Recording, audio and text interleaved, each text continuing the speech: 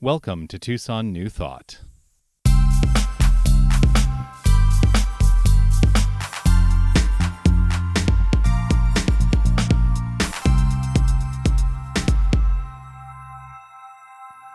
Thank you. I have a little story to tell you that's related to the cooking. I'm not going to call anybody out by name, but I once, nobody in this room, I was dating this guy. And one of our first dates that we had, where it was like not going out to eat, he invited me home to his place, and he was going to cook a meal for me. I was like, oh, well, that's really lovely. Like, super exciting. It's like, that is really special when somebody cooks you a meal. And so I go over to his place, and he's got candles lit and the table set and everything, and he brings out, he does not bring out scrambled eggs. He was trying to be really, really special. So he was going to get like a beautiful piece of steak and then wrap it in bacon. And this was the most well-cooked steak I've ever eaten in my life, like hockey puck that was wrapped in like kind of soggy bacon. And it was, you're at the beginnings of a dating relationship, and you think, okay, how do I address this? Here's what I know, that if this person ends up being my husband, which he did, I'm going to teach him how to cook. And I'm going to teach him how to cook well. Not naming names. I didn't name his name. He is a magnificent cook now, though, by the way. Yeah. I wanted to start with this question today, and it is this. What is the action of love? I want you to really think about that. What is the action of love? We speak in this philosophy about a creative power, a creative energy, that everything that exists is this creative energy in manifest form, and we are all part of this wonderful, magnificent universe that is constantly evolving itself into greater creations of itself. But if we are going to look personally at our heart and know that that creative power is love, what is the action of love? What is the action of love? It's a rhetorical question. I'm going to let it be a rhetorical question today. It really was. So for 6 years in Toronto, I almost always started questions by saying, this is a rhetorical question, or not, depending on how I was feeling in the moment. I think that when I ask these kinds of questions, it's because it's the question that is resonating in my heart. That's really what's happening here. And I've been watching the experience of I've been observing the experience of heartache in this world. I've been experiencing the challenges of this world, as I'm sure many of us do. And I have to ask myself, if I am preaching the action of love, what am I doing? What am I doing? Because it's super easy. I love that you said this. It's super easy to cook in my own kitchen, but not get involved with the rest of the world. It's super easy. And there may be a lot that I can learn by reading the cookbook. We have many cookbooks in this philosophy. This is my favorite. The Power of Decision is my favorite. But this book that we utilize, The Science of Mind, in this particular branch of New Thought, those are cookbooks to deepen our understanding of ways in which we can approach the world. But that's not the answer. Those are not the answer. It's the way we take these words, incorporate them into our experience, and say, this is the way I choose to be in the world. And I think that when we're rooted with that understanding of love only, that there is only love, that's it. When we are rooted in that understanding, and that is the point from which we are expressing our light, it all gets better. And isn't that what we're looking for? We're looking for our world to get better. We are looking to heal the world. We talk about a world that works for everyone in this philosophy. Many people would look at that and say, that's a mighty big ideal. Like, how are you really going to do that? Well, first of all, I have to decide personally that I can do it. Because as Ernest Holmes says, one alone in consciousness with the infinite constitutes a complete majority. And if we believe that we are absent power in any way, shape, or form, then that is the life we are going to experience, a life that is powerless, because that's the belief. That is the point of view that we are holding on to. And so if we are looking to be the action of love, and that's what I think the answer is. What is the action of love? It is us in form doing what we need to do to make our lives better and the lives for everyone we encounter better. And this includes everyone that we see on the television. This includes everyone we read about in the news. Their lives can be better when we settle ourselves into that conscious state of being and knowing that we are love embodied, and that becomes the expression of life. I want us all to allow ourselves to be more open today than ever before. Jason Collins, he was a basketball player. I know I'm actually going to quote a sports figure. Because it's not my thing. You're probably more likely to have me quote like Broadway musicals, because that's my background. But I'm going to quote a sports figure, and he said this: "Openness may not completely disarm prejudice, but it's a good place to start." You know, I was very emotional last week when I talked about the experience of hate, the experiences that we were observing in the world. I was very emotional. And that came through, as I know you all know who were here, and those of you who may have watched. I was really rooted in my emotion last week. And there was a part of me that started to apologize for it. And I realize now in retrospect, and I'm grateful that you called me out on it in the moment, I don't need to apologize for having my feelings about what's happening in the world. None of us do. But what I insist upon, and this is what I have done for myself, is that we take those feelings and we allow them to motivate us into action when they come up. Because otherwise, what is the point of having the feeling? And so that led me on the path of, of course, doing my thing on social media, which is like putting out word and like saying, we have an opportunity to step into a new expression of being right here and right now. And if you have a willingness, and this is, you have to decide if you have the willingness. I had the willingness to contact representatives this week and demand change. To demand that they no longer sit on their hands in a way that is detrimental to this society. But I had to allow myself to first and foremost be open about how I was feeling. Not to you, to me. To me. Openness may not completely disarm prejudice, but it's a good place to start. How many of us close ourselves off to other people when we discover any number of things we might discover about other people? Just check in with yourself. That's rhetorical. Thank God. I'm not asking you to just check in with yourself. To what degree do you close yourself off if you discover something different about someone else? Here's the news that I have to tell you today. Every single person is different from you. Because we are individualized, unique expressions of this divine power. Each and every one of us is unique. That means there is no other like us. So everyone is different. Now, we may perceive differences in a way that we make decisions and we squash down the power of those people in our own hearts and minds. We don't have to do that. We don't have to do that. Ultimately, what that does is it squashes down the power that we have in our hearts and our minds for ourselves.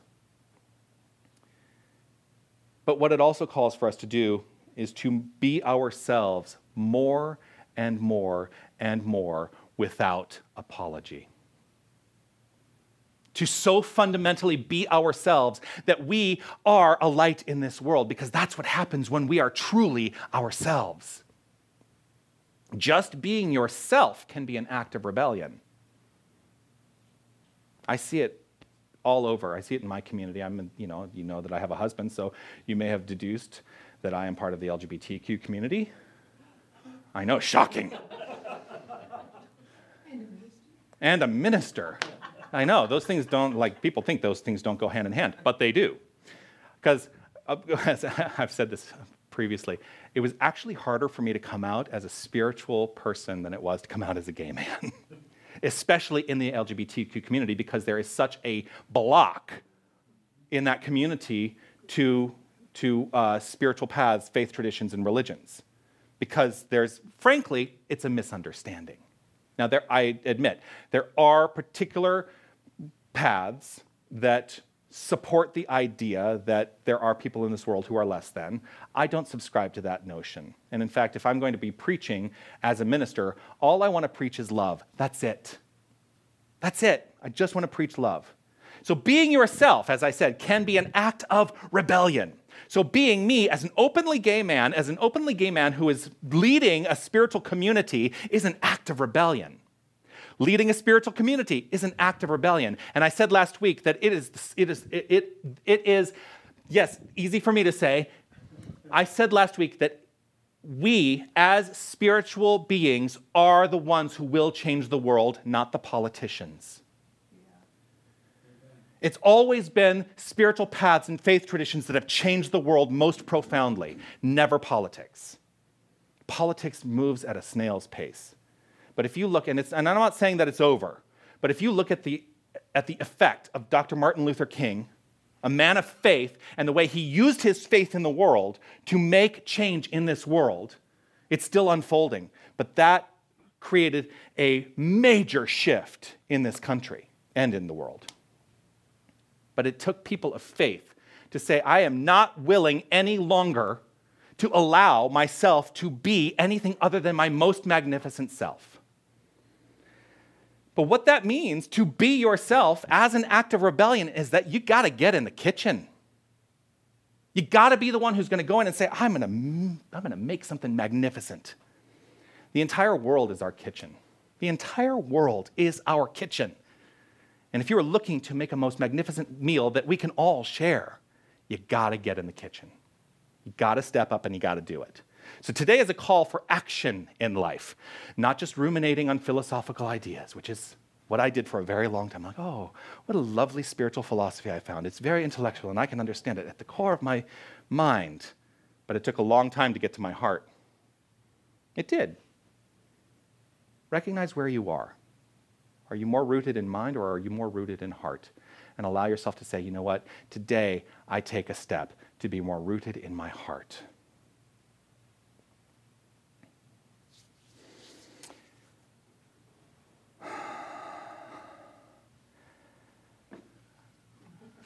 Let's see what Spirit has to say about this.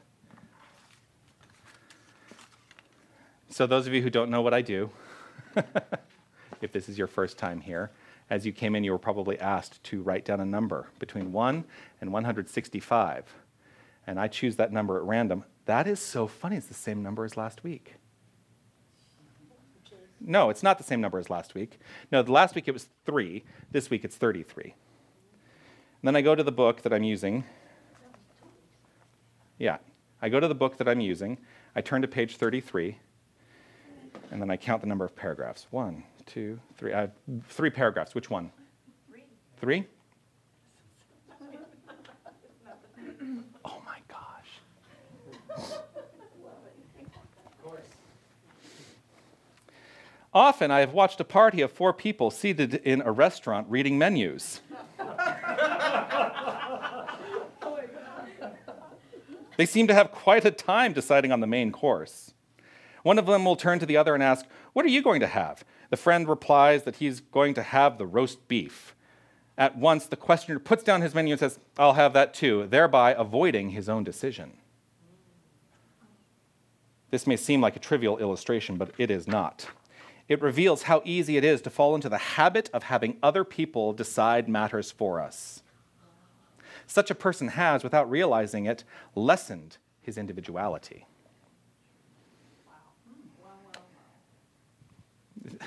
Like every week, I'm like, if I just put my faith and trust, it all works out in exactly the way it needs to. Last time we had that number, it was from the Science of Mind. Yeah. Often I have watched a party of 4 people seated in a restaurant reading menus. Oh, it's funny because there's a thing that I wrote here. It means getting in the kitchen, not just ordering in, not just going to a restaurant. But here's the message that is so important today.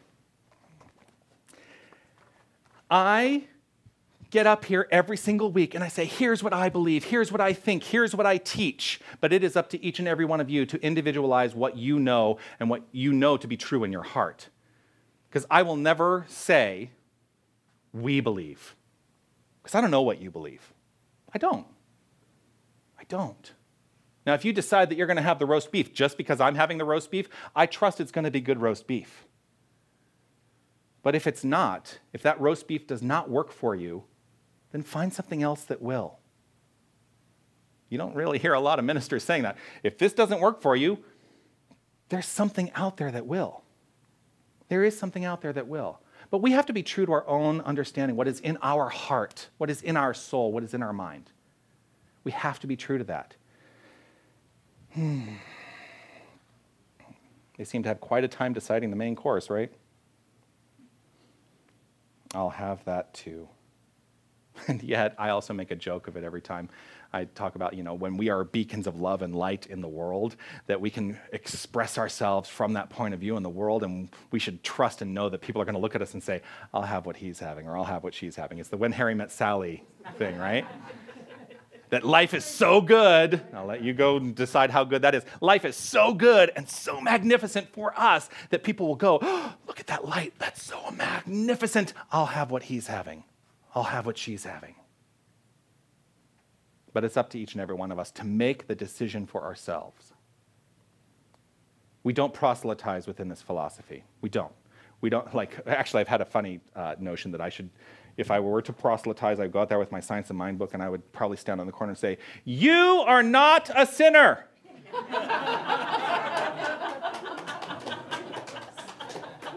You are not going to hell. Heaven is a state of mind. Let's live it now.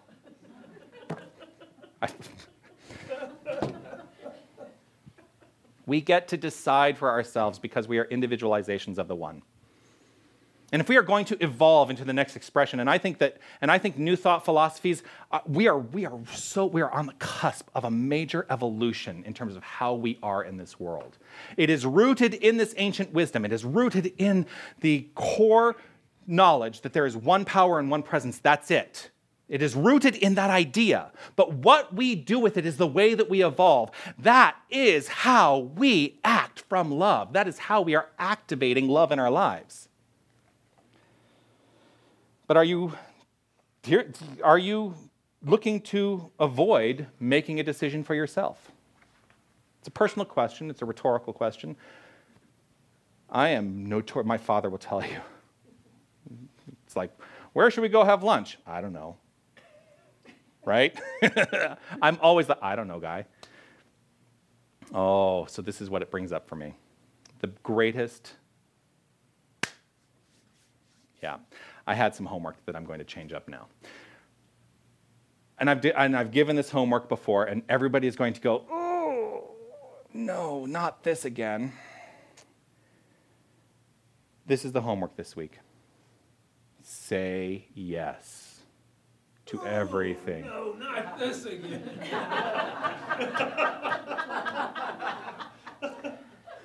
Say yes to everything. If you are invited out by friends, say yes. If you are invited to go volunteer in Guatemala, say yes. Allow yourself to live in a world of yes, because as you live in a world of yes, you lessen the no's that you're feeling in your own heart. And I'll tell you, it's going to open up your entire experience of life. It's scary.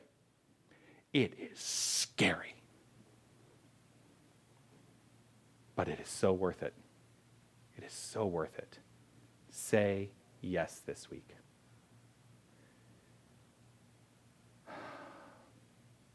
When I said yes, and I mentioned the orphans in Guatemala, they don't like to use orphan any longer. When I said yes to volunteering at Casa Guatemala back in 2014, I had never been to a third world country in my life. I had never put myself out there in such a way that, was going to push my buttons. And I didn't know what to expect. All I knew is that I was committing myself to going and having the experience. But it came during a week when the spiritual directive was to say yes. And when I was asked, there was that moment where I went, I could say no, but I promised I would say yes, so yes. And it did. It changed my life. It really changed my life. Here's one of the things that I learned when I was there. All the stuff in the world, all the stuff that we can accumulate in this world, none of it matters. None of it matters. We spend a lot of time concerning ourselves with stuff when we're living a very privileged life in a first world country. We concern ourselves with a lot of stuff.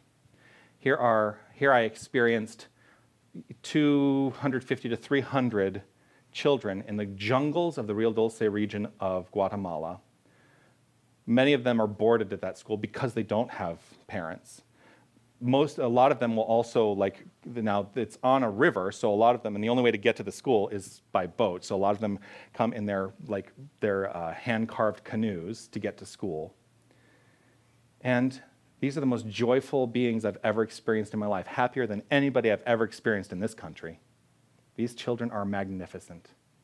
And it taught me a great lesson that I can let go of the stuff. Because joy is not found in the stuff, it's found in the heart. That's where it's found. But that all was rooted in saying yes. So what are you willing to say yes to this week? Rhetorical. What are you willing to say yes to this week? What seemingly small step can you take to step into a world of yes this week? And can you do it, as the song says, by living in the moment and allowing your life to be the most magnificent expression it can be? To do it, you gotta say yes to the kitchen. Get in the kitchen. And put down the recipe book and allow yourself to intuit what needs to be expressed.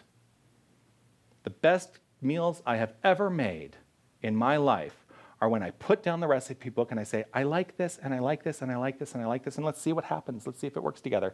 And as the quote says, sometimes it doesn't work. But you know what? Most of the time it does. And it's a really special experience when that happens. So that's the homework this week. Say yes to everything that shows up. You got 7 days until next Sunday. You've got 7 days. If you are asked anything that requires an affirmative response, just say yes. And that is the message I offer today. Namaste.